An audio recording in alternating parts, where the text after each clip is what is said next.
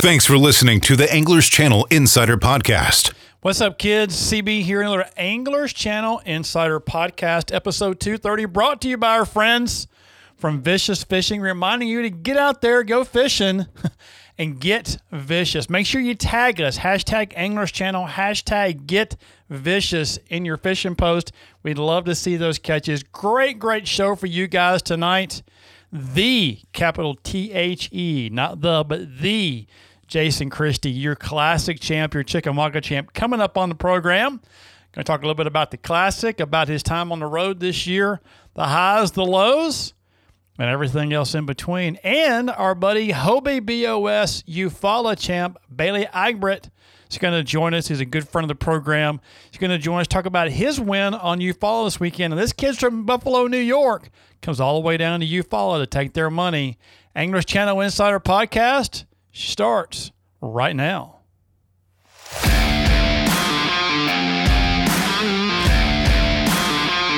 Welcome to the Anglers Channel Insider Podcast, presented by Sportsman's Warehouse, your fishing and outdoor store. This week's show is brought to you by Ranger Boats, still building legends, one at a time. Now, here is your host, Chris Brown. Welcome in, folks, to our Anglers Channel Insider Podcast, brought to you by our friends at Ranger Boats, of course, powered by Mercury Marine. I'm Chris Brown. I'm Chris Brown, along with our buddy, Mr. David Zhong. And David, we're not going to waste any time tonight, right? We don't have time to waste. We've got a special guest on the phone right now, and we just need to go ahead and start talking to him because he's got things to do. We're excited to have him on the show. Your 2022 Classic champ, your Elite Series Chickamauga champ, hashtag unfinished business, still coming along here. The one and only, the, capital T-H-E, the, not the Jason Christie. Buddy, welcome to the show. How the heck are you? I'm good. How are you? I'm doing well. So obviously 2022 has been a really good year for you so far. It's been on one side of it, it's been great. And on the other side, not so much. I think we have fished 5 tournaments now, I think. And, 2 of them have been great and the other three, not so much. So, but I will take this, I will take that pattern for the rest of my career because you can make a lot of money, winning 1 or 2 tournaments. So I know it's not going to last. That's why I'm joking about it. But we've kind of been on the roller coaster this year, but we've gotten pretty high a couple of times. Sure. On that coaster. Well, when you came back in last year, Express and everybody had the unfinished business commercials out, and we all saw it and thought, man, that's a pretty daggum good marketing plan there. I like the way this looks and the way it sounds. And you go off and you win Sabine, I believe, right? And you have you come out of the gate and swinging last year, qualify for the Classic. And I know it was talked about a little bit beforehand, but going into the Classic, I mean, how much was there any pressure at all on you coming back? Being in the Classic first time since Knoxville, I guess, and I mean, any pressure to perform well? I know you've done well here in 18 and at Hartwell. Yeah. And so, I mean, any pressure from anybody or yourself coming into that event? Yeah.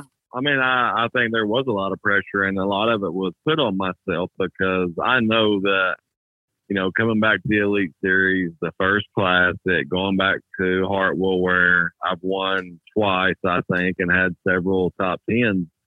A lot of people, they had high expectations and I just wanted to be, I wanted to be competitive. You never know. You can't say, well, I'm going to go into this tournament and try to win. Right. You just want to be competitive, and hopefully it worked out. But there was a lot of pressure before the event started. But after that, really, I mean, like during the event, it was just, it was like I was a different person during the event. I mean, I was calm, cool, collected. And I think that may be somewhat experienced. Some of it may just be where, a lot of the people close to me, you know, they're not nagging on you to, you know, to win. And a lot of people that surround me, they understand bass fishing. You can be the best bass fisherman in the tournament and not win. I mean, it's just, that's how bass fishing is. Over the course of several years, if you're the best bass fisherman, then yeah, you're going to win some events. But it's just hard, you know, to get it all lined up. The stars have to line up for you to win an Elite Series event. To win the Classic, the stars, the moon, the galaxy, everything has to line up. And that just doesn't come around very often. Oh, it doesn't. It doesn't. So, I mean, 10th place after day one. I actually followed you and shot some photos of you day one. You guys had what 3 days of practice or 2 days of practice. And then, you know, obviously Classic week is crazy. A lot of things change in the course of that week. Right around on Wednesday. What changed from Wednesday to Friday for you in day one? Anything? Really not much. I mean, after the weekend was over, which is kind of the pre-practice period, I was pretty much dead set on what I was going to do.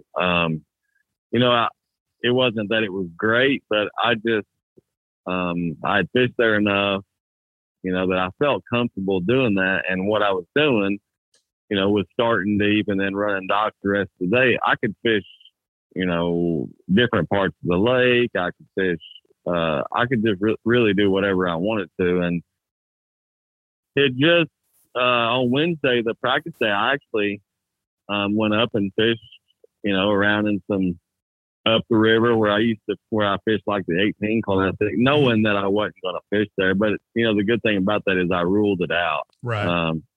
That was one thing about Hartwell this year. It was pretty consistent. You know, the weather was all the way through the event. Actually, the first day of practice was the best weight day that I had. You know, they were biting because it was still cold, and then it started just that gradual warm up. And then, you know, you got fish moving, you got fish thinking about spawn. They weren't next day going to spawn, but They start getting that on their mind and stuff, and they just don't bite as good. But yeah, it was just a consistent weather pattern, and the water was good. I mean, it was a good tournament for, spectators and everybody be on the water. Sure, absolutely. So 10th place after day one, and then was 17-1. Day two, 19-6 put you in a quote unquote tie for first place. And I know we all said it in the media room, and a lot of other folks were thinking about it. And you said, I don't want to be leading this thing after day two, because you've been there and done that, right? So really, though, in your mind, and, you know, how were you feeling after day two going into day three, knowing you're tied for the lead, basically? I felt good. I wasn't leading by myself. So that, you know, there wasn't like, that cushion there where you felt like, oh, you know, I just got to catch some tomorrow. And if everybody else has a bad day, then I'm going to win. Kyle was catching them, and everybody else around him was catching some. But I still knew the potential of Hartwell to throw out a big bag. I was really shocked that the first 2 days somebody didn't catch like a 22, 23, even a 24-pound bag. But after the second day, I was actually really excited to go fishing that third day, because I thought that I had really figured out my deep spot, where these fish were living and stuff. The second day when I had I jumped up to 19, I caught the same amount of fish really on the docks. They were all just bigger that day. So yeah, it was the same plan, confident. And then, we get out there the third day, or I do, and pull into the deep spot, catch a big one right off the bat. And I'm like, I'm getting ready to show these boys something, and literally that was it in my deep spot. And that's kind of when, the train kind of derailed for a little while. Not really. I didn't do anything crazy. I just couldn't catch one and to kind of get everything rolling. But, the good thing about it was I knew that the closer we got to check in, the better my pattern was. So I just had to stay confident and know that, and hope and know that it was going to happen. Obviously, being in this position before and not breaking up much of the past, but being your 8th Classic and being so close, were you able to kind of stay calm, so to speak, and just try to kind of grind it out? Or, I mean, you said the wheels weren't coming off, but it kind of halfway derailed. I mean, how do you keep yourself from really just, going crazy and really going off the tracks? Yeah. Well, I've been in the worst situation that you could possibly be in. I mean, going into the 3rd day, I've had 2 big leads, and then the 2nd Classic, I don't even catch a limit on the, if I come in with 4, if I catch 5, I win. Right. So I'm not scared of anything. I've done that. I've felt that, the sun still came up the next day, and that's kind of how I was on the last day of the Classic. I knew what I needed to do to have a chance to win, and that was to grind on those docks the rest of the day and just hope for, those 4 or 5 good bites, and I ended up getting them. But yeah, I think experience in that event helped a lot. And I think, at the time, I lose in 13, I lose in 18, it wasn't 13, whatever years they were, you're like, why does it happen to me? Why does it happen to me? And then after winning the Classic the way that I did, coming back to the Elite Series and it being tight right up till the end. So it's just a perfect story. I mean, it's just everything was meant to be. I was supposed to lose in 18 because it made this Classic, so much better. And I think I was more mentally prepared for this event than I was in 18. Sure. Does this Classic win kind of erase those close calls in the past? Yeah. I mean, I don't think about it much anymore. I mean, I got mine, it took the pressure off. There were some close calls, a couple of close calls, but it's funny how that's all everybody wanted to talk about before I won. And then now I don't think I've heard it, other than a few interviews where they, relate back to it. So sure. And I'm glad, I don't think about it. So, well, I mean, that had to have been, that had to have been, coming back even before, you left and then came back. It had to have been, kind of a sore subject. And I can imagine media day for you was always just kind of an eye roll, like who, it's probably a drinking game. How many times is somebody going to bring this up, before this event? I can imagine. So. Yeah, it was. And, you get tired of hearing it, but, like I said, I think me losing the way I did kind of, people related to that. I mean, I got a lot of my following kind of grew during those times because, I think, looking from the outside in, I think I handled it pretty well. I mean, and I think people, I think they respected that. And I think that's why so many people were excited that I won on Sunday, in the arena, the staff and everybody seemed like they were, they were glad that I won. I think because they were scared what might happen if I lost it. But no, everybody was glad, and there wasn't anybody more glad than me, though. Oh, I can guarantee that. So win the Classic and then get back on the Elite Series train. I know when I talked to you a few weeks ago, you were, 61 days on the road without being home? Yeah, that's the longest by far I've ever been gone. And I'm a homebody by nature, so it's, it's not fun. And I think the longest I've been gone maybe 3 weeks or something like that before that. And it just, the way the schedule's lined out, we had some weather mixed in there between events where we didn't feel comfortable coming home. It was a long road trip. Yeah, for sure. So we won't talk about, the elite season up until Chickamauga, but what flipped at Chickamauga for you? What got you back on that train there, on that track? Yeah, it was just a weird event. I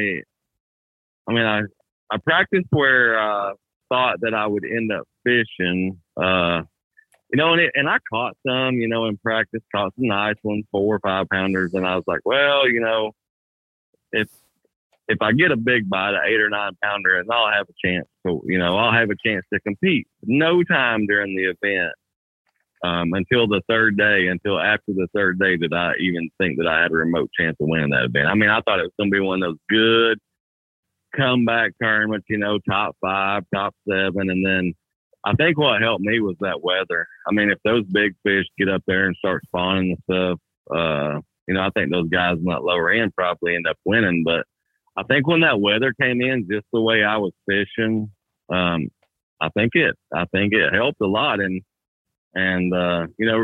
it's just really one of those events afterwards. I mean, you're standing there after the event with the trophy in your hand. You're just like, really? That really happened? I mean, like, yeah, I wasn't supposed to win this event, but that happens a lot. I mean, the Sabine last year, I kind of felt pretty good about it just because of the area that I had. But other events, like the Dardanelle event, the Bull Shoals event, right? You're like, it's like that after the event. You find something in practice, you learn something, you kind of run with it, and at the end of the event, you're like, dang, I end up winning. So, and that happens more than whenever, like at Santique, whenever I did terrible, I thought I was going to catch them pretty good. Right. And I just didn't. But yeah, that Chickamauga, it was one that just kind of developed during the event. And still never really caught any big ones. I think steady was the key word. A lot of guys would catch 21, 22, then catch 14 the next day. I think just steady Eddie for that event is what let me come out with the trophy. Yeah, 16 day 1, 20, almost 21 day 2, and then almost 21 again day 3, and then 15 on day 12 on day 4, 73.7 for the win. And the weather, I mean, weather for you guys, I guess Hartwell was somewhat stable in terms of for 3 days, but I mean, weather hadn't really been the greatest for you guys this year, has it? No, the wind is just, other than the last day at Chick, the wind, it just seems like every day the wind's howling. We've had front, we've had some rain. I mean, I fished the second or third day at Chick for spawners with it blowing snow. So It's just kind of been one of those years where, we just haven't hit any of the lakes dead on. I mean, Hartwell was probably as good as any of them. The weights weren't high, but everybody seemed like caught, 14 to 17 pounds, which is pretty good for that lake. But, we kind of missed the Florida events. Santee, right. I would say they hit it dead on, the guys that caught them. That was kind of, you were either around them or you weren't. But we've just been off a little bit. And I think we're going to hit Lake Fork pretty solid with, I think you'll see some really big stringers there. But, we've had a crazy weather this year in the Elite Series. How does Fork set up for you in May? Dude, I come off 2 wins out of 3 tournaments. Like, I'm going to go out there and float around and throw my bug over here by this stump, and I might wind the deep plug around. Like, there's no pressure on me, and that's what I like. I think it's going to be. I like fishing deep. I've had a lot of success at Fork fishing deep. I just don't know if they're going to be out there really good yet. I think it's going to be one of those events, kind of like the last year, where you're going to see a few guys fishing deep. You're going to see some guys sight fishing. You're going to see some guys fishing shad spawn. I think it's going to be wide open as to what a guy can do there. Okay. So how do you attack practice in a tournament like that? I mean, what are you looking for? A little bit of everything, or and then just kind of go with your gut day one and see what happens, or first day of practice, I'll probably try to find a shad spawn, and then you either rule that out or run with it, and fish a little bit deep, and then just really try to figure out what's going to work best for me during the tournament, what gives me the best chance to win. Right. Okay. And then Pickwick in June, that could be another interesting event as well. Yeah, that's going to be one of those typical Tennessee River where, a lot of guys out there, idling around, looking for schools, fishing deep. And there'll be some fish caught there shallow as well. There's still some grass there, but that'll be one where it's not going to be like the Sabine where I'm going to go all week and not see anybody. You're going to see some boats fishing around that event. I was going to ask you because Sabine, how long was that run on the Sabine last year? Hour and a half. And how much gas did you have left when you got back? 0.5 of a gallon the first day. Yeah, it wasn't that far. It was only like 70 miles, but it was at 35 miles an hour. So that's what made it so far there and back. But I knew, the good thing about that event, I knew when I got there that I was fishing in the best area on the system. So it was just, you wanted to go faster, but you're like, I got to save gas. But I knew when I got there and put the trolling motor down that I wasn't picking it up until I was leaving. So Right. That's got to be tough not to want to mash that pedal a little bit harder. Especially on day 4. Yeah. Right.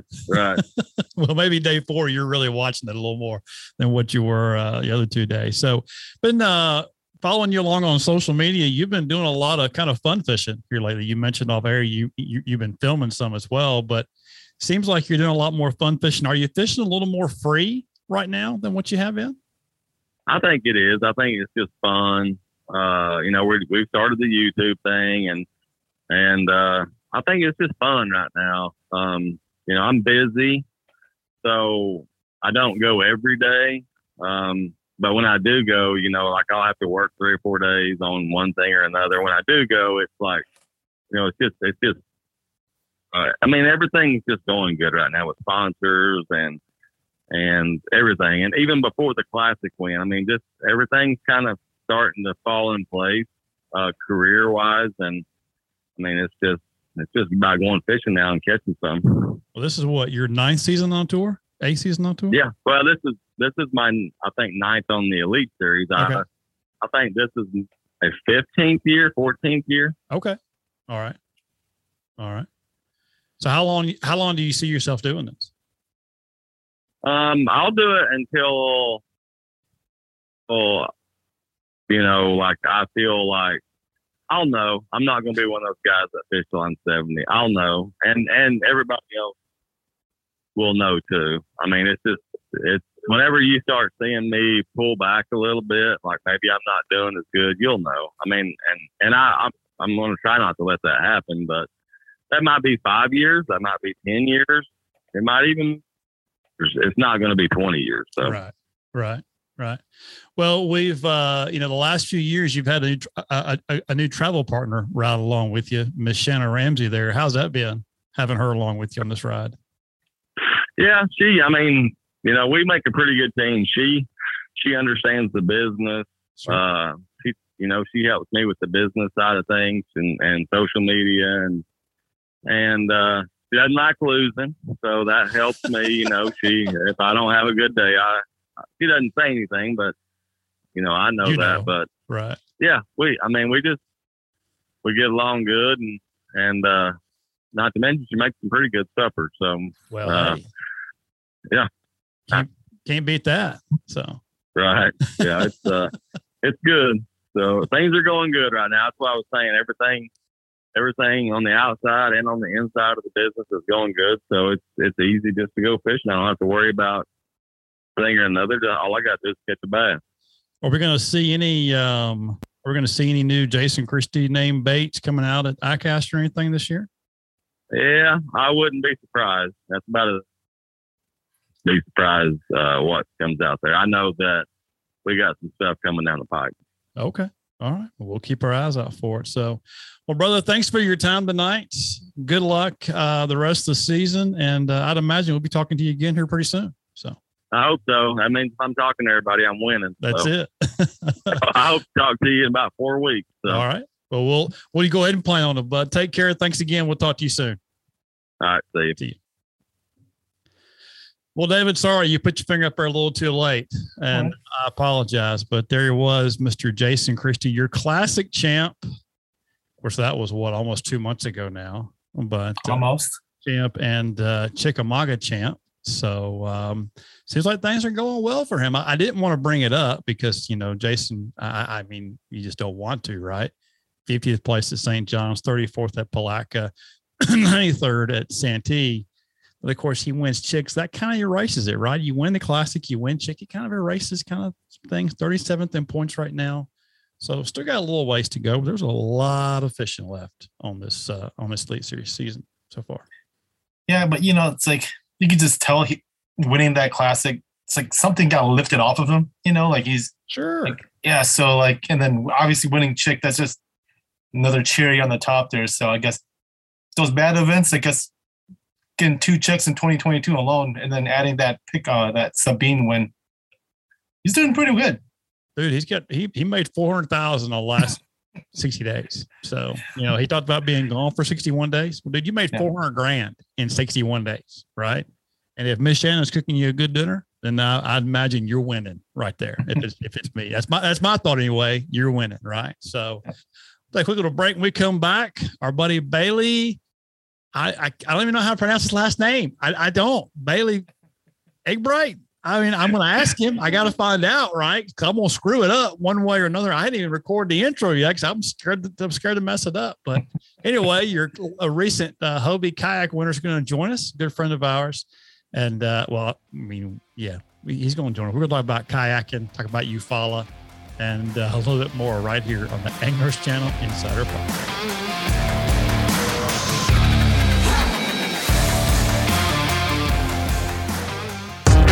Hey, Jason, what would you say your biggest fear is when you're out fishing? Chris, let me see. Probably stranded out in the middle of the lake. That's right. That's everybody's biggest fear, Jason, not being able to get back to the ramp, especially in time for weigh-in during tournaments. But one thing that's really made the biggest difference for me, and that's switching to lithium batteries. And not just any lithium batteries, but Relion lithium batteries. Oh, Chris, how do you like those? Jason, they're great. Let me tell you, they allow me to spend more time on the water and are essential when it comes to starting and running my boat. They give me short charge times and more usable capacity, so I don't have any late day voltage sags. Plus, they're stupid lightweight compared to lead acid, and they're practically maintenance free. Really allows me to focus on my fishing instead of worrying about getting back to the ramp. Okay. You talked me into it. Where can I get some Relion batteries? Jason, you can visit RelionBattery.com/AnglersChannel and use our special promo code AnglersChannel for 10% off your purchase. Did I mention they also offer fast and free shipping? You didn't, but even better. So, hey, what are you waiting for? Get hooked on Relion Lithium today. With so many exclusive designs and processes, no other boat is built like Ranger. It's a dramatic difference that consistently raises the bar of excellence while delivering more features, more performance, and the best value. The Ranger Fisherman Series. From bow to stern, this is results-based engineering at its best. Still building legends, one at a time.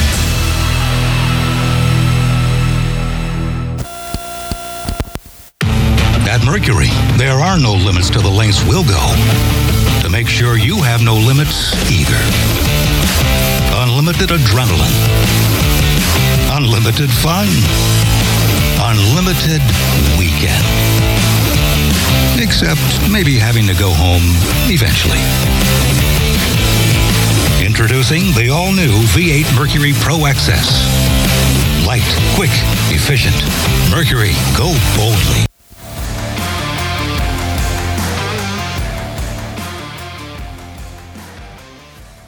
Welcome back, folks. Anglers Channel Insider Podcast brought to you by our friends at Pro Charging Systems. The future of marine charging is here. Find out more, dualpro.com. David, excited to welcome in our buddy who sends us all the goodies from Gun Powder, right? Mr. Bailey Eggbright. Bailey, how the heck are you, buddy? Guys, I'm doing pretty good. Are you? And, are you yeah. really? I mean, you should be, but are you? I am. I haven't had a chance to breathe just yet, but I can't say I'm doing bad. I'm doing pretty good right now. Well, I'm scrolling through social last weekend, right? It's Easter Sunday. I'm scrolling through social in the afternoon after I take my nap, and I at church and take my nap. And I'm feeling pretty good. And then I see, do I see a post from you with like your kayak strapped to the top of like a car. Is that right? And you're in a tent? Yeah, that's right. That's the, I call it the Nissan Suite. I have a Nissan Altima that I car top a Hobie Pro Angler 12 on top of, and yeah, I get a lot of looks from it, but it gets the job done. Gets me to point A to point B. Well, at $4 a gallon, it really gets the job done. I can imagine. I know you probably got a little bit of drag on that with the Hobie on top, but it can't be near what my Tundra does, right? Going down the road. Yeah, you'd think, but I mean, man, I'm looking at a truck right now, because even with that kayak on top, I'm only getting like 24, which is I hate better that. than those trucks, but still. Listen, Bailey, you don't buy a truck for gas mileage, son. I'm just going to be honest with you. You just don't do it, right? Listen, in my Tundra, pulling a trailer or not, there is not a 2 or a 4 in any sequence in my gas mileage at all. It usually starts with a 0 and ends with like a 9, or maybe there's 2 1s in there sometimes going downhill in neutral with a good tailwind, but you don't buy a truck for gas mileage, buddy. So if you can keep the Altima working for you, especially if you're driving from Buffalo, New York to Eufaula, Alabama, I'd keep that thing going. So talk a little bit about Eufaula, Alabama. Was that your first time there? Yeah, that was my very first time there. It's obviously got a lot of history just from bass fishing in general and from a tournament standpoint. And, Hobie BOS, the trail that I was fishing, they just had their tournament champions. It's a top 50 anglers qualify for. They had their championship there last year. Right. So a lot of recent history, but down there it was my first time, and I was excited to get down there. I knew that the bite was going to be tough. I didn't realize how tough. But it was a fun weekend, and big thanks to the town for helping Hobie and the anglers put it on. It was there's a lot of support, and they always get excited to see tournaments come to town.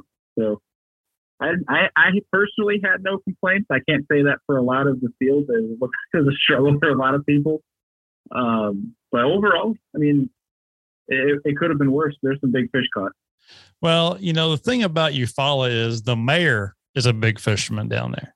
And so if it involves fishing, Mayor Tibbs, Jack Tibbs, he's going to be in the middle of it. Right. And he's going to make sure that Eufaula gets it to do down there. And it's got a lot of great history there, and it really is a great town.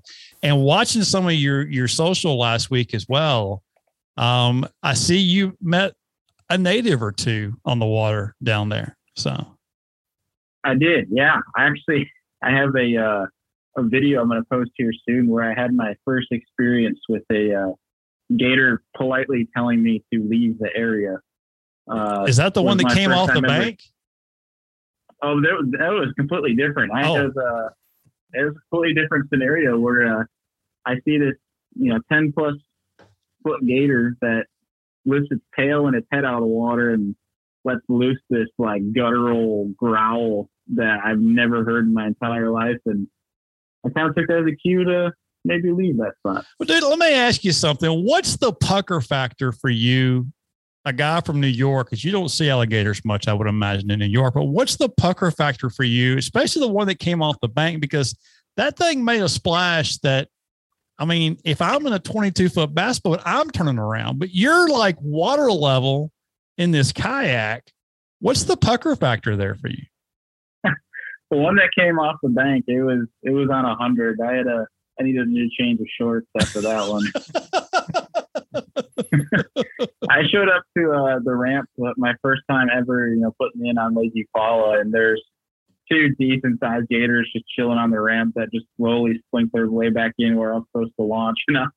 I waited about a good 30 minutes to see them not pop back up to launch. It was a little bit uneasy, but I got comfortable pretty quick when I realized that they kind of swam away from me, at least most of them. Right. But there's I don't know if you guys seen it, but Christine Fisher on Instagram shared a video of herself getting chased out of an area from a giant one that did not want her around. Well, it's that time of year, as some folks around here, call it sexy time for the bass. I would imagine the gators probably aren't far off from that. And they don't like us bass fishermen at all. So I can imagine you guys palling around, sinking around. I mean, they take one look at me, they'd be like, well, there's, lunch for a year, with me. But I can't imagine. I don't know, dude. I've been in a couple of those spots. I've been in the Witch's Ditch and a few other places in a bass boat and seen 2, 3, 4, 5 of those suckers. I'm like, I'm good. I'm really good. I like my legs. I like my arms. I like all my fingers. I want to keep them all intact. And, but I just can't imagine, especially the one that came off the bank there at you. That one, when I saw that splash, I'm like, nope, I'm out. I'm done. Yeah. So I can't imagine about that. So, yeah, it was definitely an interesting week learning some different stuff about the gators. And, there were some guys that are from the area that, had told me basically what that gator growling at me meant. And neither outcome was one I wanted to stick around to find out about. So it was a good thing I left the area. Basically, what they got at. There you go. Well, those of us with bass boats and are utilizing motors and all that to fish. When we go practice, we can pretty much go from one end to the other pretty fast. But in a kayak, it's a little different. So how do you strategize and plan your week to practice? I mean, you just just chunk out sections of the lake and say, I'm going to go from here to here today? Or how do you end up strategizing and laying out your practice plan in practice? Yeah. So for me, it's, you can kind of get this answer from a lot of tournament anglers, but it really starts before I even, leave town, before I leave home, with the computer, whether it's Google Earth, it's YouTube, it's, doing a bunch of different research. And one tool I've been using, is actually one that people kind of overlook that's still not getting popular yet, but it's called the Omnia Fishing Report. It's kind of a deal that they have for folks in the area that can kind of lead you on the right path of what might be going down at that time. But it's a lot of work on the computer for me to kind of look at history. A big tool is that Google Earth history tab. Seeing what the things might look like, and that actually became really clutch for me finding my winning area, which I'm sure we'll get to. But for me, for that one, it's I try not to have preconceived notions, but it's pretty hard to, especially when you're, like for me from New York, not having any experience on the lake and getting down there. I had gone down with the idea that these fish should be coming off the bed, and I was going to target, the major spawning areas on the lake and just graph for the most nearby brush piles. That's going to be the first place they're going to stop before they head deep for the full-blown post-spawn. And when I got there, it was high 50 to low 60 degree water temps. And within probably 30 minutes, I dumped a 7+ pounder on a frog, and I knew I'm probably going to be living shallow for the week. Right. But a lot of it changed that night when we had massive thunderstorms and it muddied up the entire lake. To the point where I think I caught 2 bass in like 2.5 days of practice. It was really tough. Couldn't find a fish anywhere. And it was to the point where I was running different creeks that looked good, but they were so muddy that, you put your black and blue jig in the water and you can't see, the trailer, but you can see the head that's sticking out of the air. Like it's that dirty that, less than an inch of his. So what I did is instead of trying to run those and, keep launching, reloading, it is a process to put that Hobie on the Nissan Altima. So what I did was just put miles in the car instead and really just drove around the entire lake running launches and using Google Maps to find bridges and such that were going over the backs of these creeks to see if any of them could have any clear water. And really didn't find any clear water that I could find. Cause I think that was the key, was just trying to find that watercolor that was right. And that leads me back to Google Earth. I had used that history tab, and I think it was like 2015 or 16. You look back, and I looked way upriver because I thought at least I'm going to find dirty water. I want to have dirty moving water, some current to get fish a little bit more active. And I found that upriver there's basically these chutes off where the river opens up a little bit that in the back it looked like the water was clear, like a clear tannic Florida water. Right. And I was like, well, I might as well try it because none of the stuff on the main lake's working for me. So I drove up, I launched, and it was probably about a 2 mile or so pedal from the nearest launch. And it's mud at the beginning, but once I got all the way to the back, it opened up this beautiful, clear Florida water. And my first cast, there's hyacinth mats everywhere. My first cast on a hyacinth mat caught a 5-pounder and one other one with it. So it's the best thing I got. So I didn't even bother fishing through it because with how tough bites were. So I left and I was like, well, this is my game plan. I'm coming back here. And that was the day before tournament day. So I think it was a watercolor thing, really. Okay. All right. I like it. Yeah. I like it. So day one, you go to that area, I assume? Yeah. Day one, I started ways ahead of it because I had found that area actually in the afternoon, but the banks leading up to it had some different hay grass and sawgrass on it, but they had really hard bottoms. And there's a really big shad spawn going on, and I quickly learned that there was too much shad because one, you couldn't even get your bait through them without snagging one, let alone get it in front of a bass with how much shad that there were. And leading after that, it was about an hour in, I decided to head over to those hyacinth mats and put together, basically what I had almost for the entirety of the day, the 86 inches in probably 45 minutes to an hour. Mm-hmm. So my bite was done and I had my limit by 10 a.m. and I made basically a half to almost a full rotation in that area and checked my standings on day one and I was leading it. So I decided to leave because I knew the bite was going to be tough. So I left it not wanting to catch more fish than needed and leave that area alone and went to go fish new water for the rest of the day. And throughout the day, just kept monitoring the standings to make sure I was in contention. If I had to go back and catch another one, then I would, but I didn't want to catch any more than I needed to, which definitely I think helped me and was clutch for day two. So a 19.25 inch bass, what does that weigh? So for down there, like the post spawners, especially like a 19-incher was probably around 4 pounds. Okay. All right. So day one, you had a 19.25, 18.5, 16.5, a 16.5, and a 15.5 for 86.25 total for day one. And you were what, 2 3/4 inches off the lead at that point?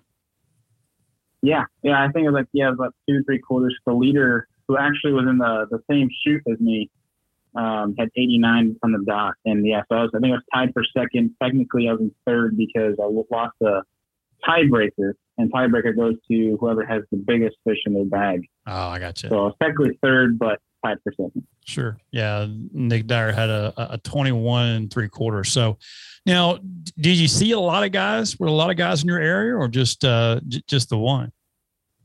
No, there was a total of 3 guys in that one arm. The one guy did not have he got 2 fish on day one. And the only other guy in my area that was as far back as I was actually the day one leader. And yeah, we were the only ones we saw. We only saw each other on day 2. Okay. All right. So day 2, same game plan? Yeah, day 2, I completely, disregarded, starting early, went straight to those hyacinth mats. And the leader that day, him and I basically started across from each other on the banks, and he was fishing mostly lay down. He wasn't really fishing the hyacinth. And quickly went to work. I caught granted they were, maybe 1.5 pounds to put it in perspective for folks, but caught 3 13-inchers right off the bat, which if people saw the standings, a limit went a very long way in this tournament. I think there was maybe 30 limits out of 176 anglers on day one. Wow. So I knew that if I could just throw a limit that I would keep a top 10 spot. So I caught 3 13-inchers within probably the first 10 minutes, and then pretty quickly caught a 18-incher. It was about probably a 3.5 pounder. So I had 4 fish then, and then caught another 15.5, and that filled the limit. So I knew that I would have a top 10 at the very least. And going into day 2, looking at the guys in the top 10, almost everyone in the top 10 on day 1 had a 20-plus inch fish. I did not. I just had a consistent bag. And I knew if I had a bite show up that was 20-plus, that I might have a shot at winning the thing. And that was going through my head once I threw a limit. I was like, man, if I could just get a 20-incher, I might actually have a shot to win this thing.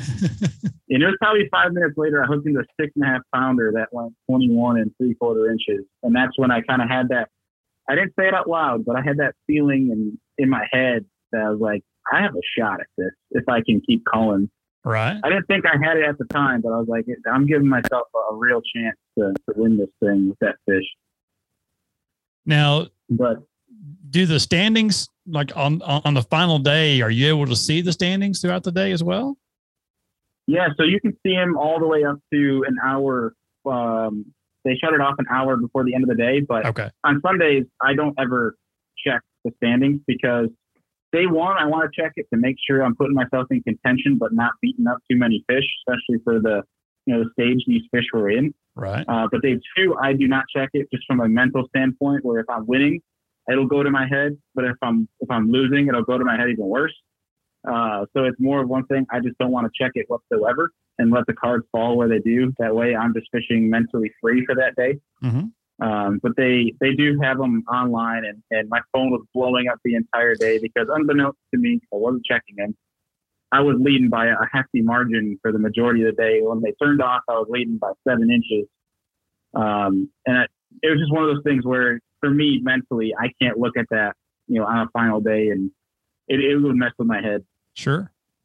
Absolutely. Now I'm bouncing through some of the photos here on the Hovey BOS site, and, some good looking stuff of you here fishing, but then every now and again, there's these alligator pictures. And I know we talked about this a few minutes ago, but dude, you're in a 12-footer.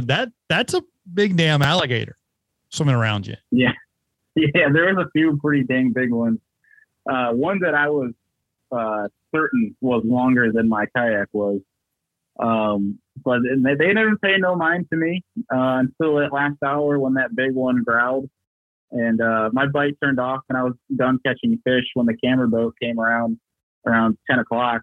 And so I wasn't too worried about it. I was, you can have this area. If I don't win, at least I didn't get eaten by a gator. Why the bite turned off? Because they ate everything in the water. That's why. That's right. Yeah, I made sure to tease the camera boat guys because I had a feeling like something good was happening when I got the phone call from them to ask me for a pin in my location. Oh. Which that was a story in itself because my phone was blowing up as it was. But I put my phone in my storage hatch so that I could ignore it easier. But I was getting phone call after phone call, and I was like, one of my buddies in the right mind would be calling me right now? Right. And so I kept ignoring it until I ended up checking one of them, and it was a voicemail from Steve, the camera guy, asking to get a pin of my location for photos. I felt bad. I was ignoring the phone calls. He's like, I'm just trying to make you famous, dude. Answer your phone. I'm just trying to make you famous. That's all I want to do. So that's right. Yeah. That's funny. Now, do you incorporate electronics on your kayak? Yeah. So I am heavy into electronics, especially being from Buffalo, being a smallmouth guy. I don't like to be on the bank. I enjoy catching them shallow, but my passion is to catch them off the bank, as far away from the bank as possible, and use my electronics to do so. And for these 2 tournament days, electronics played a role in practice. But as for the tournament days themselves, I left my grass in the car. Okay. Yeah. So it played big for me in terms of that last day of practice when I found that area and I knew fish were there. Lake Master showed that it was basically this shallow flat in the back. But what I did just out of curiosity is I had my auto chart chip with me.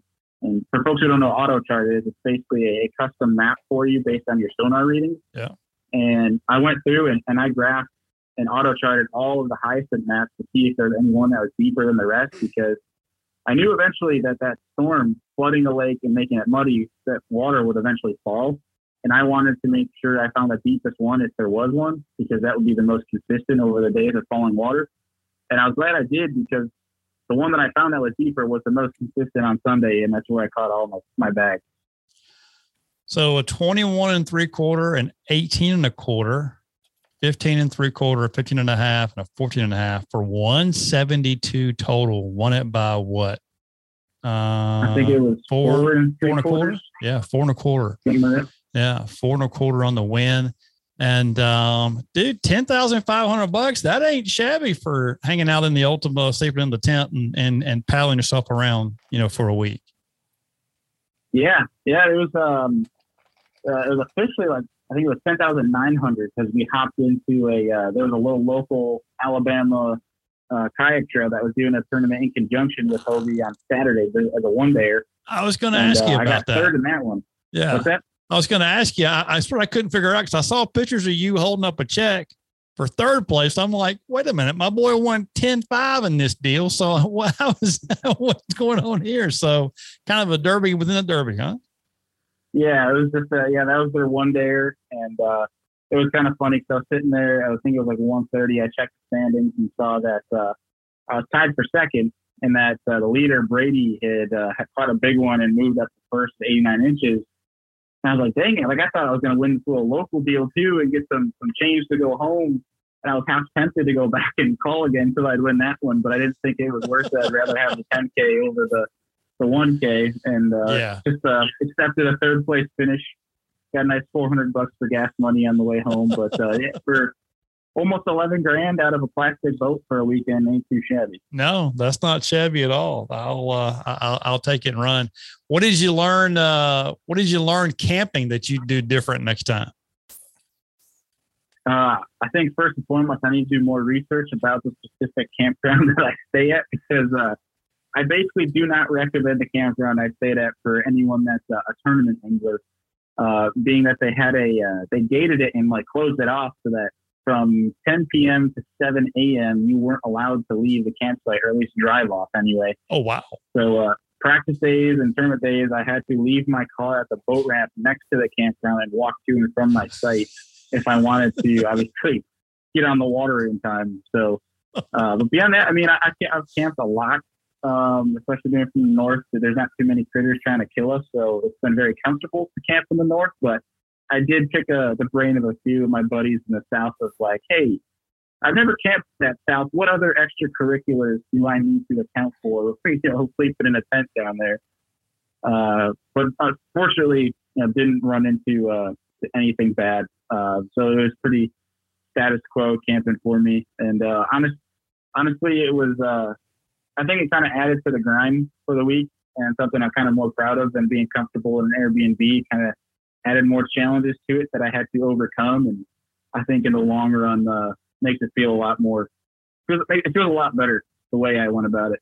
Well, I've stayed in a lot of places in Eufaula, Alabama, and I love Eufaula. I really do. Love the lake, love the town, love the people, but your tent was probably one of the nicest hotel rooms, quote unquote, in Eufaula. So I'd imagine you were in a much better place than where you could have been. So, but just thinking just saying out loud. So just saying that. So go ahead, David. I was going to ask you, Bailey, about your, so being in a Hobie, you've got the pedal drive system, but what's your opinion about, I mean, I'm not sure if you have one, but what's your opinion about, was it electric propulsion? Yeah. I mean, I know Hobie as a trail, they don't allow motors in the kayaks, but Right. I'm very fortunate to work with Morgan Marine up here in New York. They're out on Keuka Lake, and Ryan and team have treated me really well the past couple of years. And I basically shot him a note one of the days of practice when it's 85 and I'm covering a few miles of stretch of river against the current. And I'm like, dang, I need a motor on this thing. So I think we're going to link one up here soon. But I'm all for it in terms of just for how I fish and how much water I cover, and especially days where I'll leave the rods at home and take the kayak out to get a lot of grafting done. It can make those days a lot easier. But really, I mean, the motor wasn't necessarily in this tournament. The 360 drive on that Hobie was the most clutch thing about it because I had to basically make sure my spinnerbait was flush with those hyacinth mats to get bit. And the 360 drive, with any other drive, it would have been really annoying to try to keep recentering myself along that mat. But the 360 drive, the way you can literally pedal in any direction, it was pretty clutch and making sure my cast angles were, perfect and I wasn't wasting time trying to, maneuver around the thing. But I'm all for motors. I have nothing against it. It definitely sucks when you're trying to race somebody to a spot and they got a motor and you don't. But it's, if you got the tools, you can use them. But I think they definitely have a place in the kayak game. It's just to what extent will it go? I have no idea. How far did you paddle, do you think, over the course of the week? Oh gosh. Or pedal rather. Sorry. That is honestly a great question. I think it was one of the first weeks, in terms of practice and stuff that I haven't actually I usually keep track of that. It's like I have like a rough guesstimate. But I would say at least between 40 to 50 miles. Wow. Okay. All right. I'm not sure I'd drive that much in a week, KG, much less pedal that far. So what's next? What's coming up next for you? I mean, you won this one, so I know you got to be ready for the next one. What's the next one coming up for you? Yeah, so I have some local tournaments between the midst of it, but the next big one for me is the next Hobie BOS on Lake Chickamauga. Oh, okay. All right. Chickamauga down here in June. I like it. You're not too far from us. So KG, that'd be right up your alley. We should get you a kayak and let you go fish in this event. I sponsor you for that one. I'll do it. I know you will. I'd pay money to see it too. I really would. I'd love to see you pedaling around in a kayak. So how do you feel about Chickamauga, Balin?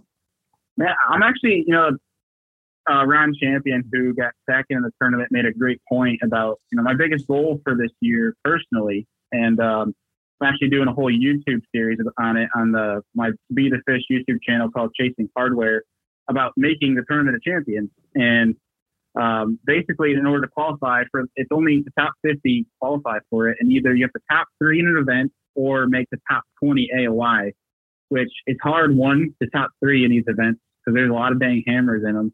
But also it's even harder out of, these tournaments that are 200 competitors to top 20 out of everybody that fishes them. Right. So to get that out of the way, Ron made a point in his speech that now he can fish free because he's TOC qualified. And that was a really good point. Now I can fish free. And I was thinking, I could make more swings. But at the end of the day, now that I finally got a trophy and I got that first place, I want AOI. So I feel really good about Chickamauga because, one, in the back of my mind, if all else fails, I'm at least TOC qualified. But I'm excited to chase that AOI. And Chickamauga is a place I've been to a few times. And it's honestly, I know people, don't like it. Some people hate on it for the amount of pressure it gets, and it does get a ridiculous amount of pressure. But it is still one of my favorite places I've been to in the world from a fishery standpoint. So I'm excited to get up there. I feel pretty confident. I know it's going to be, I would love to go down and fish ledges that time of year, being that that's going to be prime time. But I also know Saturday and Sunday on Chickamauga from a ledge standpoint, it's probably a nightmare in the kayak. So you better have a big flag. Make sure everybody can see you. That's all I can say. So, I'll probably, my strategy, my 15-hour drive home from Eufaula, I had some time where I was already thinking ahead about Chickamauga and where strategy-wise what I'd want to do. And I was thinking about going into it from a strategy standpoint of looking for good grass, finding a good shallow bite. And then from there, if I can find something good, consistent, then go grass to see if there's anything nearby ledge-wise, just so I can kind of have a dual threat. But either way, Chickamauga's got a lot of stuff to offer, and I'm pretty excited to, because I've never been down there in June. I've always been down there, that February, March, or fall standpoint. And I'm pretty excited to get down there and hopefully catch some bass and have another good finish. Absolutely. Hopefully you'll find a little better campground to sleep in. So. Yeah. This time we're not going the campground route. My buddy Alex Rudd and I will be getting an Airbnb for the week and doing a little practicing. And he's local there, so I'm rooting for him to get a win or at least the top 3, so him and I can room together for the TOC. But no campground route this time.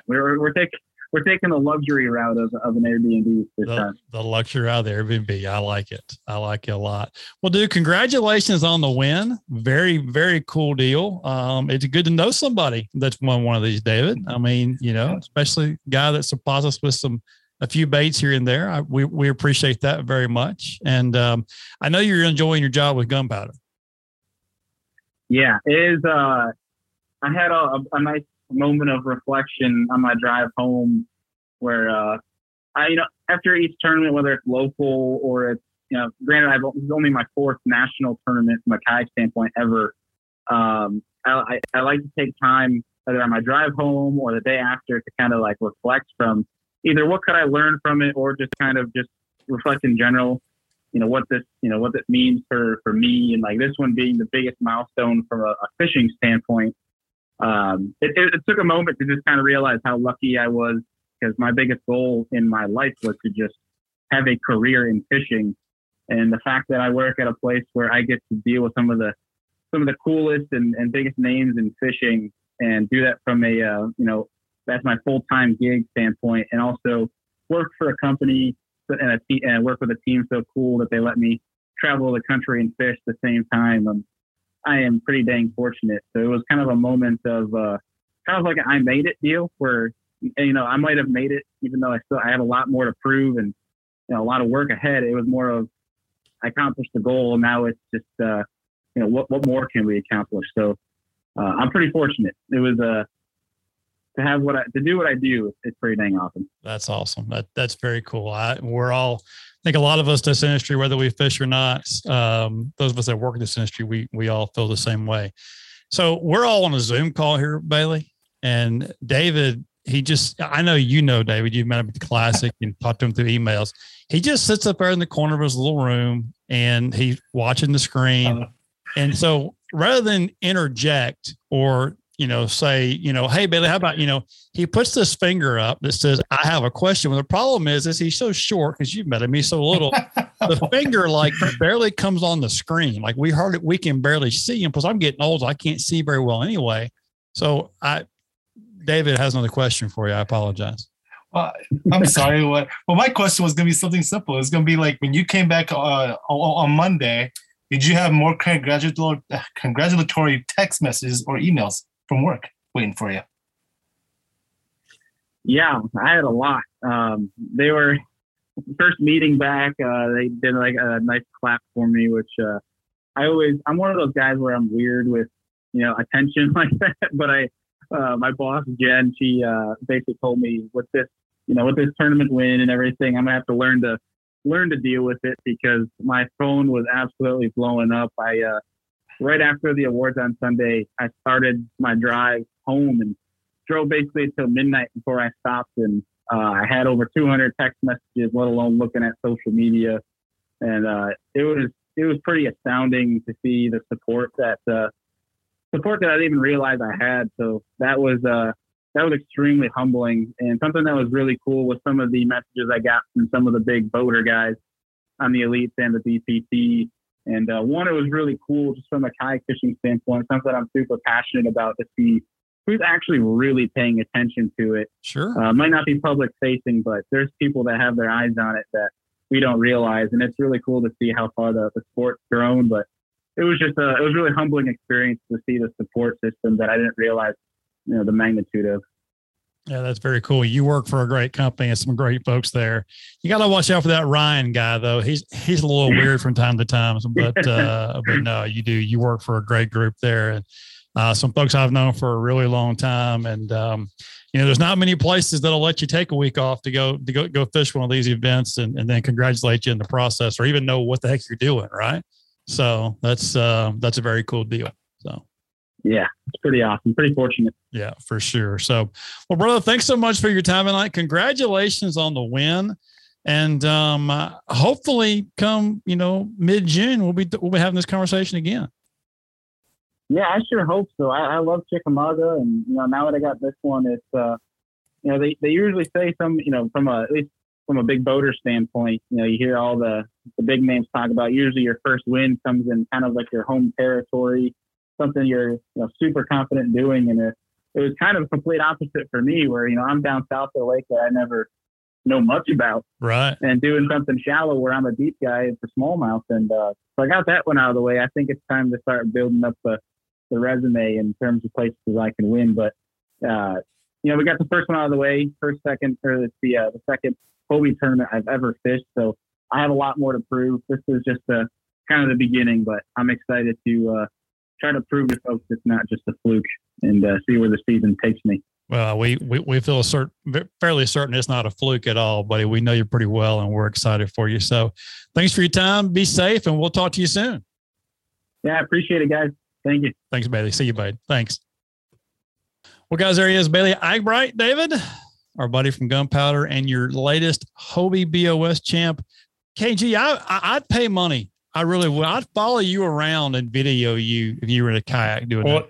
You know, I find it interesting that you make that offer because, you know, I'm thinking about my calendar in June and I realize you've already got me booked for at least 3 of those weekends. So you're probably sitting over thinking there's no way I could do it anyway. Yeah. So I'll just go ahead and make the offer. I can't do it. It's not going to happen. Yeah, I can't do it either. So I didn't realize that till you said I can't do it either, but it's okay. You know, but you can do day 2. You couldn't do day 1. But you can do maybe day 2. One day you'll actually make an offer like that where I can take you up on it. Here we go. I've made you a couple offers lately, and you've not taken them, and it's good. I could actually find a Hobie kayak. Matter of fact, yeah, you probably could. So, take a quick little break. When we come back, we'll do some news and notes, do some you pick'ems, and get you guys back along with your day right here on the Anglers Channel Insider Podcast.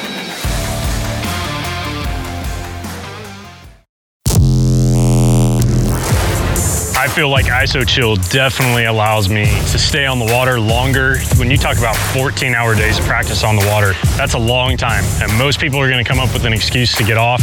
And I don't feel like I get that same fatigue. And a lot of that benefit comes from what I'm wearing.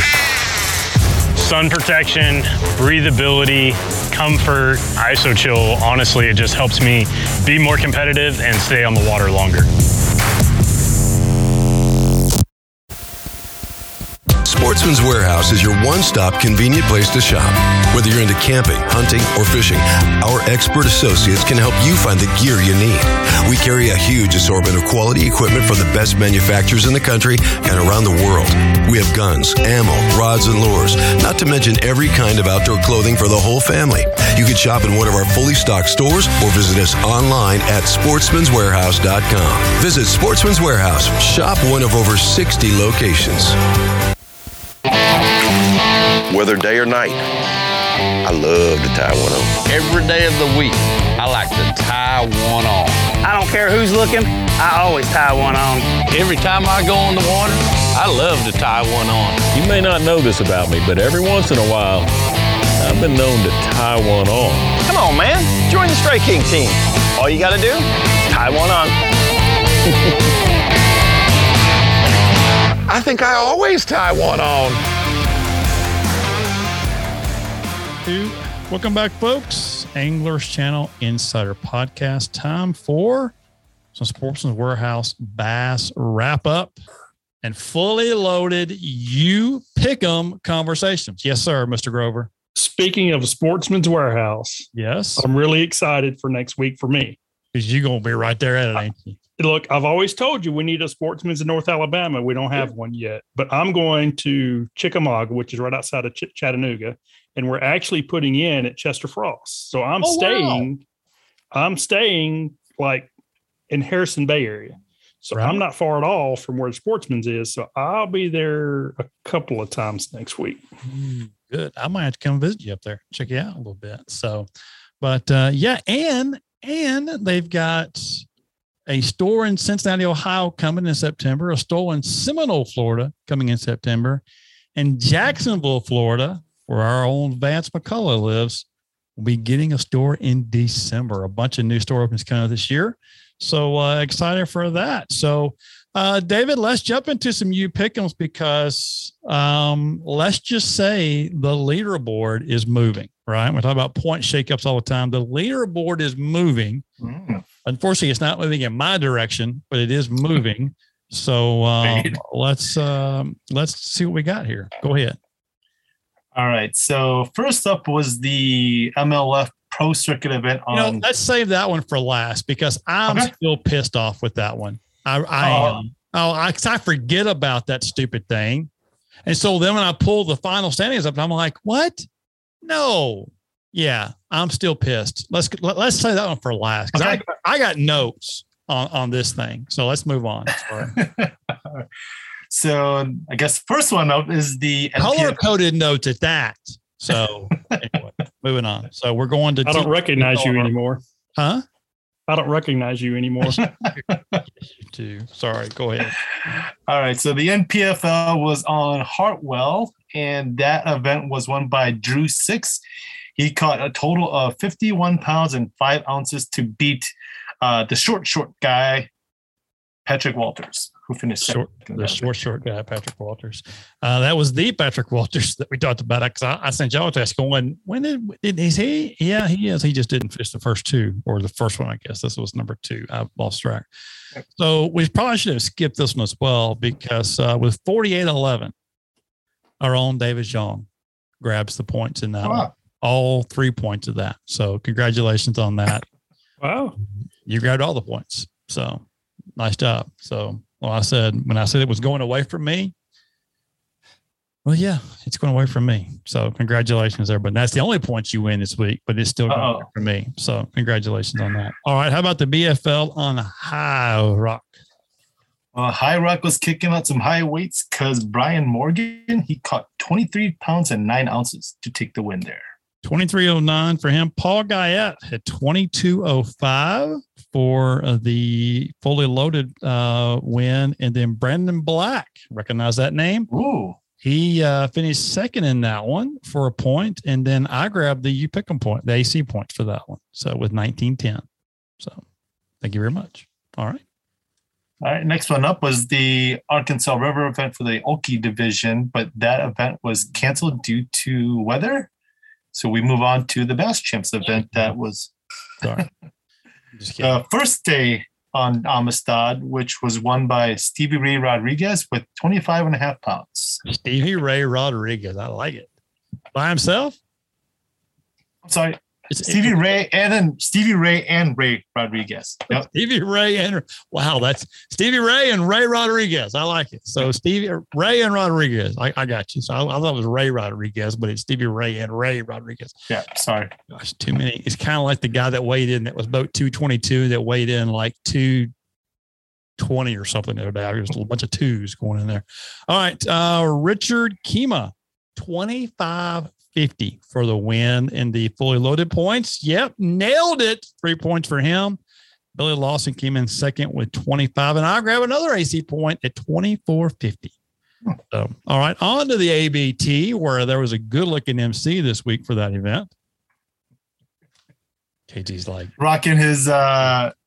Wait, do you use the same cowboy hat, or is this a different hat? I mean, I don't know if you. Same hat I've had for a few years. So okay. I'm not sure if you had, like you did like a wardrobe change and you have like one for every like 10 different anglers or something like that. So I'm not a dude. It's just the same hat. I did to borrow a shirt from Jason. I won't say what was on it, but I had to borrow a shirt from Jason. Because anyway, that's a whole other story. But all right. So ABT on that one. All right. With 1996, Mitch Mitchell and Candler McCollum won on Weiss. 1996 for them. John Cunningham, 1985. That was a good year as well. Wins the fully loaded points. Dana Watkins and Bobby Sharber both tied for second at 1977. And Michelle had a 1910 for the AC points. So point for her on that one. All right. How about the Big Bass Tour on Smith Lake? All right. So it was one. It was on Smith, right? Mm-hmm. Yes. So it was one. The winner weighed in during the Sunday 11 to 12 p.m. slot there, but Isaac Jones won with a 783. 783, and Matt Shepard nailed it with a 783 himself. 3 points for him. Brian Pritchett grabbed the other point, the second place point at 777. And Michelle grabs another point at 610 for hers. So that was that. So if you're scoring from home, Scott Bazette still leads with 7 points. He's going into the final week. David Jong, our own David Jong, and Mike Cross with, is that right? Let me make sure I got the right list. I believe that's right. Yeah, it should be right. So I did update the leaderboard today, and I thought I printed it out. So yeah, that's right. That's right. Our own, because you got 2 points for that, not the 3. Yep. So David Zhang, Mike Cross, second place at 6 points apiece. And then you've got Al Perry, Bob Matthews, Paul Guyat, Brandon Black, and Matthew Shepard sitting in third with 5 points apiece. Ted Floyd, James Rice, Kenneth Grover in fourth with 4 points apiece. And then myself, along with 7 others in fifth.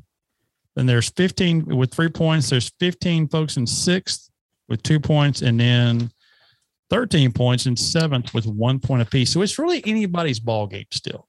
And David, hang on. We still got one more to go over, don't we? We still have one more to go over. I forgot about that one because I asked you to move to put that one to the end. So, all right, go ahead. I'm sorry. I know where you're going to go with this, and I think we talked about this a few times already throughout this year because we forget about it. It's something that it's something you do over the pro circuit. But stupid. Day 4, that event on the pro circuit event takeaway was won by John Canado with a total weight for the final day of 20 pounds. Stupid. Final weight for the final day of 20 pounds. So I went back and did the math, right? And no matter how you look at it, even if they add it all together, Canada's still going to win. I know that for sure, right? 70 pounds, 4 ounces, your final weight. What are you shaking your head no about? That means I'm pretty sure I was expecting a bigger weight, so I probably overguessed on that one. I don't remember. Matthew Shepard won that one at 69.15. Bob Matthews, 66.07. And then Michelle grabbed the point there as well with 47.10. So we were all over except for her. Yep. So we grabbed that one. But so I'm looking at this and I'm like, going into day 3, Loberg was leading, then Ron Nelson. Canada was third. Then Stokes, Cox, Crane, Hatfield, Hunter, Nick LeBrun, Justin Lucas was 10. Okay. Had they not zeroed the weights, Canada would have still won because he had 20 pounds. Maybe not. No, he would have. But because you zero on the last day, the strategy of some of the guys may have been holding off their fish the day before. It may have. You're right. It may have. But assuming they didn't and they caught what they were going to catch, Canada would have still have won with 70.04. Lucas jumped from 10th to 2nd. Actually, he would have been third at 65.15. No, sorry, to the back. Yeah, would have been third at 65.15. Ron Nelson would have finished second at 66.08, right? He won 20 grand for fourth place. He could have won 30. It's a $10,000 difference. All right. Mitch Crane, who finished third, would have been fourth at 65.10. Fifth place would have been Andrew Loberg at 62.13. He finished eighth, which was $16,000. Fifth played 19. So it's a $3,000 difference for him. Nick Hatfield would have been 6th, John Hunter 7th, John Cox 8th, Nick LeBrun 9th, and Troy Stokes 10th. So not a lot changed for LeBrun and Stokes. Everybody else would have fallen a spot, but Nelson and Loberg are the only two that would have gained a little money and a little points had they stuck with it on a 4-day deal. So I'm not going to say anything else. I don't like it. It's fine, the BPT. It's fine and wherever else I want to use it. But I don't like it in the pro circuit. I just don't. I know.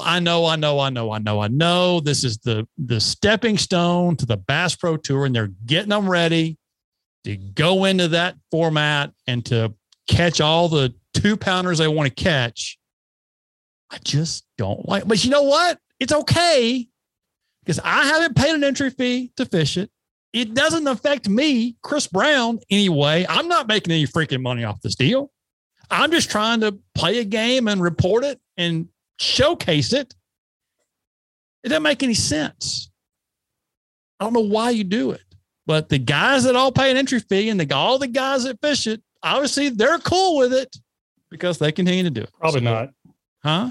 Probably not cool with it. I don't. It's like wearing your damn life. I just don't care anymore. KG. Oh, don't get me started on that. You should have seen me on Sunday. Goodness gracious. Well, so there you go. So with all that said, Scott Bissett, you got 7 points. David John, Mike Cross 6, Al Perry, Bob Matthews, Paul Guy, Brandon Black, Matthew Shepard at 5. It's still anybody's ball game going into the last week.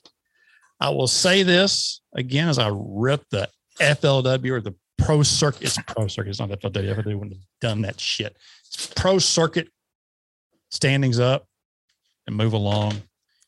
FLW did do that back in the day, and people complained, and they realized it was stupid, and they changed it back. Just saying. Remember that whole grumpy thing we talked about last week? Yeah, that was it. There you go. Oh, I'm with you. So there you go. This week's tournaments, BFL Hoosier Rough River. That's a one-day event. BFL Choo Choo on Gunnerspool. That's a one-day event. BFL Great Lakes on La Crosse. It's a one-day. Georgia Bass Trail on Hartwell. Coosa River Team Trail on Logan Martin. Bass Champs on Ray Roberts. And I'll throw a little curveball in there. The Delaware Bass Nation on the Nanacoke River. Y'all get ready for that one. KG, done the research on that? You got to play to win, KG. Just FYI. You got to play to win. You know what? More Pro Circuit shit I'm going to throw away. So I think I'm winning the grumpiest podcaster award right now. I really do. So, and that's great. I'm that's awesome for me. More shit to throw away. So anyway, moving on. So make sure you play. You got to play to win. And David called me out because me, got a little busy this weekend and forgot to put the email out. So I put it out. It's out. It's out now. You have until noon on Friday the 29th, because all these are one-day deals this weekend. Noon on Friday the 29th. I'm okay, baby. It's all right. She's worried about me, Nola Jane. She's like, Daddy, what are you doing? I don't like this. Plus, she's hungry because it's time to eat dinner. But yeah, so noon on Friday. So you've got time, KG. Get your picks in. That may help me because I usually remember about Thursday morning, and then I remember right after that hey, I'm too late. I'll give you until 10 on Thursday mornings if you need it. Right? I know what kind of. Can you give me till midnight on Saturday? No, that's a negative there, Ghost Rider. That's a negative there. So, but I'll give it to you a little bit. David. Yes, sir. Our friends from PETA. Uh-oh. You see this in the news? Our friends from PETA super glued their hands. Oh, yeah. You see that? Super glued their hands to the Starbucks counter at headquarters in Seattle. Why, KG, did you ask if these crazy folks super glued their hands? Because I'm afraid to ask. They wanted Starbucks to stop upcharging for vegan milk. What in the hell is vegan milk, David? Do you drink vegan? What is vegan milk? Is this where you milk a plant? Like, to me, I mean, there's two kinds of milk, right? There's white milk and there's chocolate milk. That's it. That's all there is, right? You either buying white milk or you buying chocolate milk. What is vegan milk? So they're wearing shirts that say dairy is cruel and abusive. And one's wearing a shirt that says, not your mom, not your milk, in vegan upcharge. Really? Give me a break. Super glued your hand to the counter. I mean, what would you super glue your hand to a counter for KG? What would you protest enough that you would super glue your hand to a store counter? Chris, I don't see where super gluing your hand to anything is a great way to protest anything. So I would say nothing in this world would make me do that. Nothing in this world. Okay. David, how about you? Anything you would super glue your hand to? Probably like, I don't know if I'm like super gluing a piece of plastic to like a jig or something. I don't know. Maybe that's the close. I figured it'd be a Supra or some kind of car that you would, they're going to stop making and you're going to put your hand to the last ones. They don't, whatever. So no. Okay. Right. I found it interesting. And again, when I was in third grade, we took a field trip to a dairy farm and learned how they milked the cows and how milk was made, how we got the milk to the store. I've never thought about dairy being cruel. I mean, what, or vegan milk? Come on, really? What does vegan milk taste like? I mean, I don't know. My wife thought it was, I don't know. I mean, KG watched me drink a half gallon of milk Saturday morning in the trailer just during takeoff. So, I mean, a bag of M&Ms, peanut butter M&Ms, and a half gallon of milk. I was good, wasn't I, KG? Yeah. It was cold too. It was really good milk. So, yeah. That Dometic cooler you pulled out of worked really well. Oh, I tell you what, my Dometic CFX 95 is the shit. I'm just going to be really honest with you. And you know that it's got cold water. And listen, that trailer was burning up hot, so that cooler definitely works. Yeah. It was. She's a hot box in the summertime. I'm working on an air conditioning solution right now, so if I can find a way to afford it. But she was a hot box. But my Dometic Go CFX3 95 powered cooler did the trick. Kept all our water cold. Kept our some other drinks in there that were cold. Not adult drinks. It's just all kid friendly. David, I started the day. I had 6 Monsters in there, not big ones, but just regular, like the skinny can Monsters. Okay. Had 6 of them in there. I drank 2 that day. 2. We got ready to leave that day because I had the MC, so I went in the trailer during live weigh-in. Get ready to leave that day, and I said, "Oh, I hook up. Let me get me a drink for the ride home." Them little shits done drink them all. All the kids drank all my Monsters. They were gone and ate all my M&Ms. The bag was empty. It was a big bag. I didn't know the M&Ms were there, and all I took was 1 water.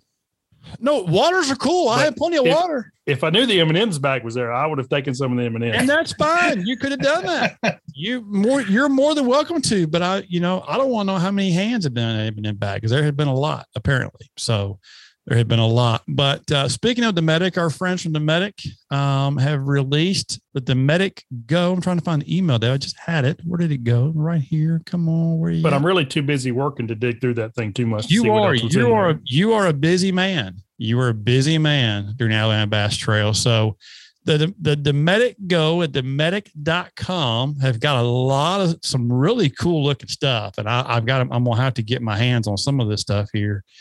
We've got some, camp tables, camp blankets, some chairs, right? But also too, I really kind of dig in this deal.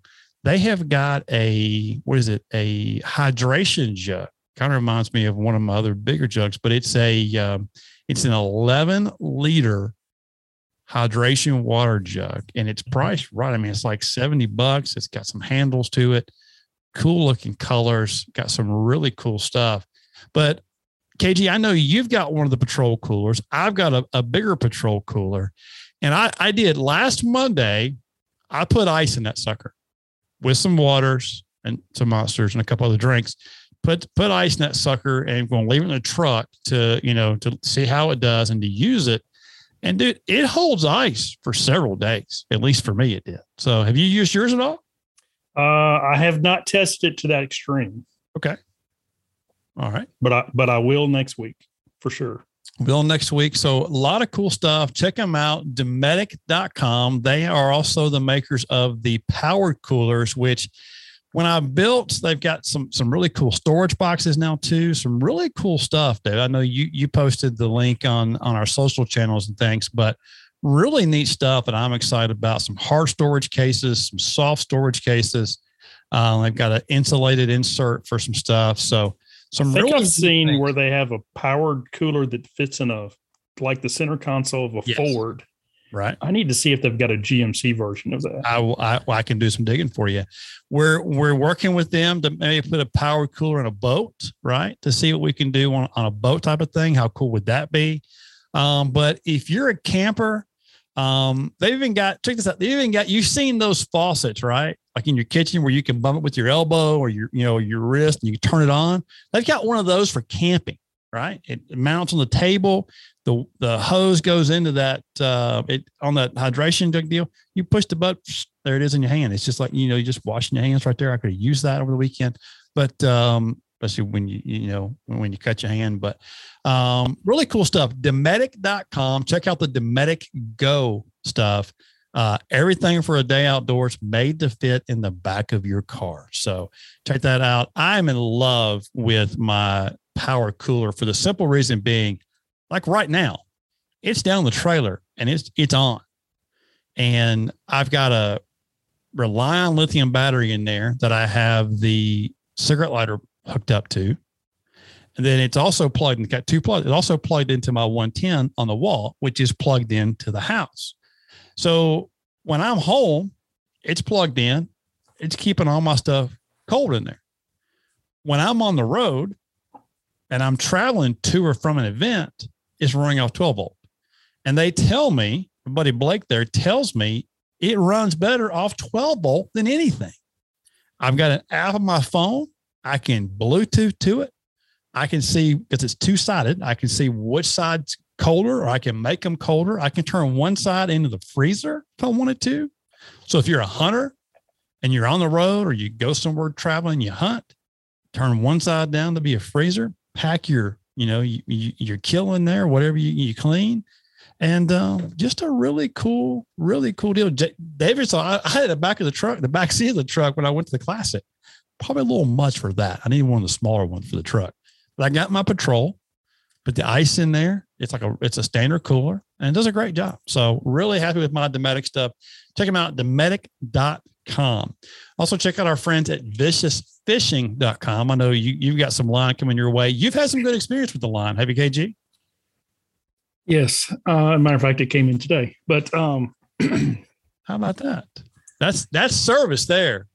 Yes. Just in time. So, okay. Yeah. A lot of guys probably used Vicious over the years. They've got a couple of different versions. The newest one is the Tora. And I think Dave and I have already talked, quite a bit about that. Mm-hmm. And it's a little bit smaller diameter on average than some of their other offerings. But it's if you're looking for something maybe you hadn't tried before, I suggest getting you some spools of the Tora and give it a shot. It's pretty impressive. I've got one rod that's had it on for several months now, and line memory is almost non-existent. I mean, it's impressive. It's impressive line. Good. I have not had a chance to use it yet, but I will. I'm going to be all about it. I've used Vicious for years, not had the chance to use the Tora yet, but I'm fixing to. I really am. So excited to get my hands on that some. I've got it. Matter of fact, I found it today moving. I found some more of it. So it's time to put that to good use. Don't laugh at me, David. Do not. You do not. As long as there's no knife in that box that you found that line in, it's all. Oh, here we go. Let someone else open that box for you. The box is open. Thank you very much. That's very funny. Y'all are freaking comments. That's for sure. We just care. I know you do. I know you do. You cared a lot watching me cut them stitches out too the other night and watching me do it in the trailer. So anyway, speaking of that, I had a great weekend doing a lot. David, did you watch any of our live broadcast on Saturday? I watched a bit. I watched a bit of your weigh-in for a while. I forgot what I was doing on Saturday. Yeah, but I did watch a little bit of it whenever I could. So what did I see on Sunday? I know I the part on Sunday in the morning, KG was on. He was talking, but it wasn't much talking though. But you guys were on a boat. I remember that. But it was he'll chime in here and there. Yep. But KG got to witness a sight fishing clinic going on Saturday morning. Could have used 2 more fish catches, but went back and watched some of it. And it was good stuff. I had a great live on Saturday morning and all day Saturday really for our ABT stuff. But what was funny is I sent y'all a text on Friday. I got there on site, sent a text, and I asked KG, I said, "Bud, you have any long Ethernet cables, right?" He's like, "Well, how long do you need?" And I'm like, about this, about that. He's like, "I can do that." Dude shows up with a spool, David, like a spool, like could have sat on it as a bucket type of spool. And next thing I know is I've got this beautiful green Ethernet cable as long as the world, right? to utilize. So KG, I appreciate that very much. Well, I mean, there are limitations. I didn't exceed the limitations, but you're set up pretty good now. What is the limitation? I'm just curious. 295. 295. Okay. Well, we're at 268. So we're in pretty good shape. So pretty good shape. And it did barely fit on a quarter reel. So it's good stuff. So I appreciate that. And KG taking one for the team there, take care of it. But the best part about this deal was we had a very successful live on Saturday morning, and we needed that win pretty good, David. I mean, you know that we needed that win. We've been battling some technical issues, and we finally got that squared away, we think. And KG comes off the water, and I walk over to give him a high five because he did a phenomenal job. The man bear hugs me, David. Bear hugs me in the middle of the parking lot with witnesses. I have witnesses to this. With witnesses, Bear hugs me in the parking lot, and it was a beautiful moment. It really was. It was a very beautiful moment. So, KG, I love you, buddy. I really appreciate that. It made my day. So, it's just something about Vice Lake, Chris. I don't know. It is. We stayed in the bass cabin there together one time. I had 3 beds in my room, dude. I mean, y'all should have come over. We could have all roomed together. So it was good time. So but seriously, you have done a lot of work on this deal. You've made a lot of changes to what had been done previously. You've worked real hard. You do it every week. You prepared. There are some things that you had not been told previously about some of the equipment that we use that you finally had an opportunity last week to spend after spending hours on the phone. Yeah. You finally learned that from the people that make the equipment. And once you were able to get that in place, then it kind of showcased all the other work that you had done before then. Yeah. And I mean, it worked out really well. So you deserved it. We had a good day. We had a real good day.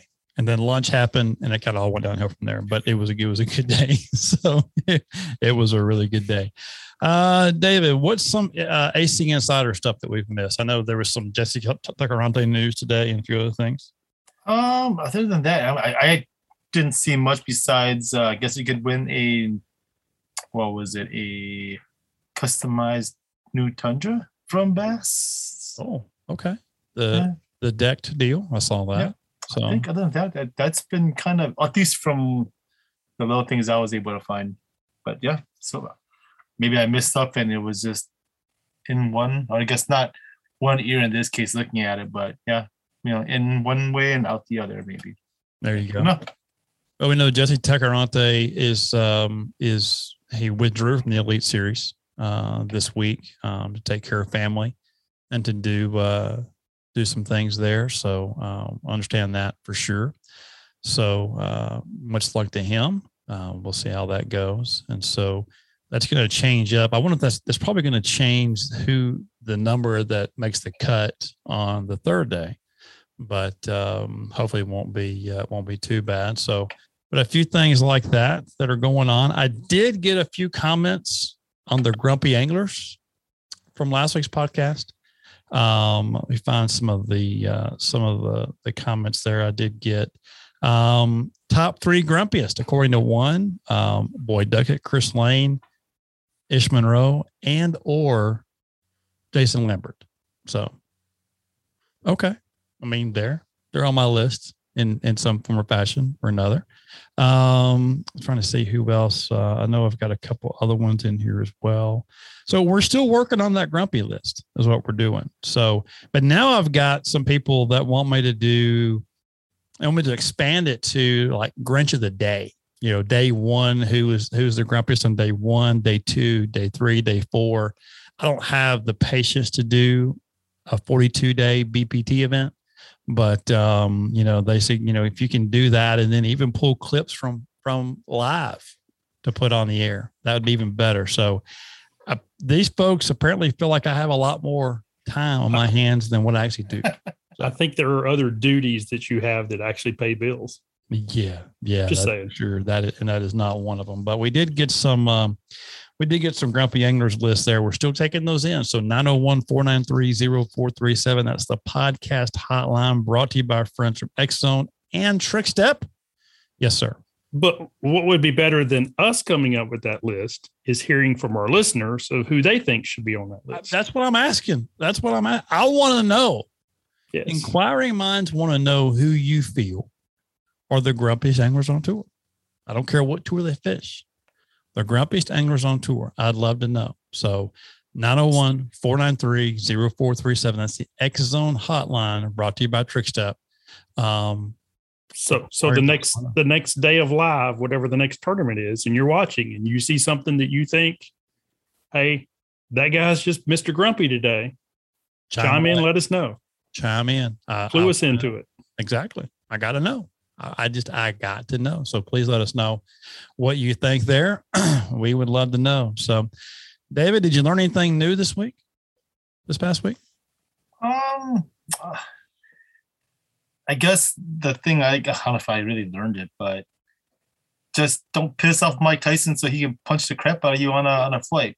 There you go. There you go. So there you go. That's a good one. That was an interesting story there. Apparently that guy just kept bugging him. He got his selfie, got his autograph, but just kept bugging him. So that's not a person I want to bug at all. Not a person I want to mess with, period. I mean, I'm not even sure I'd ask for his autograph or his picture, just, hey, how are you? And just give him the nod and keep on going, like keep my head down. I'm not gonna look him in the eye. So at all. KG, how about you? What'd you learn this week? Okay. I learned that if you're staying at a hotel for 2 nights and you decide to leave your shampoo bottle in the shower because, hey, you're going to need it when you get back that afternoon. Yeah. I've learned that maybe that's not the best thing to do because whoever cleans the room will clean that out for you as well. Took it with them, did they? Yes. Oh, I hate that. That was just a little travel one and it barely had it in anyway, but luckily I had a backup. I could have been without shampoo. That'd been bad for a day. And it wasn't one of those places that you could just, walk to the front counter and say, hey, I need some shampoo. And they'd gladly hand you some more. No, but you could get a honey bun and a Mountain Dew there. For sure. Get a honey bun and a Mountain Dew there. And that'd be a little rough on the hair. You need a crappie jig. You can get that too. What killed me was a number of signs that told me not to bring fish in my room and not to use the towels to wipe down my boat. That was a big one, right? And no cooking inside the room. And no cooking inside the room. That's right. So, you're in a good place, though, when you have to walk down the hallway, take a right. You're looking at somebody's backyard. The room is right, room is to the outside. And every air conditioner has an ashtray on it, a chair and an ashtray next to every air conditioner. At least the ashtray's outside the room and not inside the room. Exactly. Because I've been them where they're inside and there's a pack of matches with them. And I'll tell you that one other good thing about that place, I didn't do it. I should have, but they had the square ice buckets. You know what you do with a square ice bucket, don't you? The coveted ones. Mm-hmm. That's a coveted thing right there. I almost left a 5 on the table. An ice bucket challenge? No, dummy. That's for your line. That's how you spoil your line with that square ice bucket. I mean, that's a great deal. So, all right. What I learned this week, David, is that what you asked? Because you did. I'm going to tell you. So what I learned this week is if you're going to be dumb, you better be tough. That's exactly that. That's my new motto. If you're going to be dumb, you better be tough because by God, I am. So there you go. And your reminder lasts with you for several days. Do what now? Your reminder will last for several days. Oh yeah. Several days. And, and if you have an ex-wife, you'll be reminded a lot more often than that. So, but if you're going to be dumb, you better be tough. That's all I got to say about it. So, but go ahead, David. I guess another thing I learned, earlier was if you have a secret code word, make sure it doesn't get confused. What's your code word? No, I'm talking about you. What did I say? Oh, on stage. You saw that part of it on stage, right? Mayonnaise. Yeah. Had a lot. Jason was real quick there to the left to jump up. What do you need? What's going on? What do you need? Nothing. It's kind of funny. So I was just trying to get a rise out of KG out there in the crowd watching me. So watch me. That was a lot of fun. So, but yeah, good times. If you've missed the Alabama Bass Trail podcast, check that out. I flew solo on that last night. It's out today. over at AlabamaBassTrail.org. Talked with Mitch Mitchell, Candler, McCullum on their win. Four-time winners, and won the 100th Alabama Bass Trail event ever had. So that was a pretty cool deal. Boss Man's out in Las Vegas at the NAB convention. So I'm not his biggest fan right now, but he did send me a picture today, KG, of let's find it. Hang on real quick. He sent me a picture. He said, I found the new Anglers Channel satellite bus. I'm just trying to get over the fact that you're not the favorite. I can't believe you wouldn't be the favorite. What do you mean? Hey, that would be pretty cool. Wouldn't it be though? That's what I told him. And then what I told him, I said, you buy it, I'll drive it. I'll use it. So there may be some places you have a hard time finding a bargain spot though. I'll find a bargain spot for it. We'll bargain somewhere. But yeah, you're right. But yeah, so he's out in Vegas at NAB, and I'm a little mad because I'd love to have been there for that. Especially with all the tech stuff I'm getting into right now. So it could be a lot of fun. But anyway, so that's it for this show. Guys, have a great week and weekend. Thanks for tuning in. I'd love to know your opinions. 901-493-0437. That's the podcast hotline brought to you by X-Zone and TrickStep. So please feel free to chime in. Let us know your thoughts on anything going on in anything, really. Bass fishing, ex-wives, news, whatever you want to talk about, you name it. Burl, I hadn't heard from you in a while, Burl. If you're still listening, Burl, chime in. Let's hear what's going on with you. I see you over there posting on the ABT stuff, but we must not be number one in your heart anymore. We're number 3, whatever we were, next to Bass Talk Live. But anyway, so guys, have a great week and weekend. For our guest tonight, Mr. Jason Christie, for Bailey Agbright, I'm Chris Brown for the Anglers Channel Circus. Guys, have a great week and weekend. I'm not even worried about the PFDs anymore. I don't care. I'm even worried about the, zero into weights last day. I can tell you for sure, there's folks on Chickamauga that don't wear them. Oh, don't I know it? Probably the guys practicing for USA Bass Championship. Oh, just yeah. saying. Yeah, there you go. There you go. If you're going to, like I said earlier, if you're going to be dumb, you better be tough. Guys, have a great week and weekend. We'll see you next week. Don't take it personal. Thanks for listening to this week's Anglers Channel Insider Podcast. Brought to you by Under Armour Fish, Costa Sunglasses, Pro Charging Systems, X-Zone Lures, and TrickStep. Visit anglerschannel.com, your #1 bass fishing tournament resource.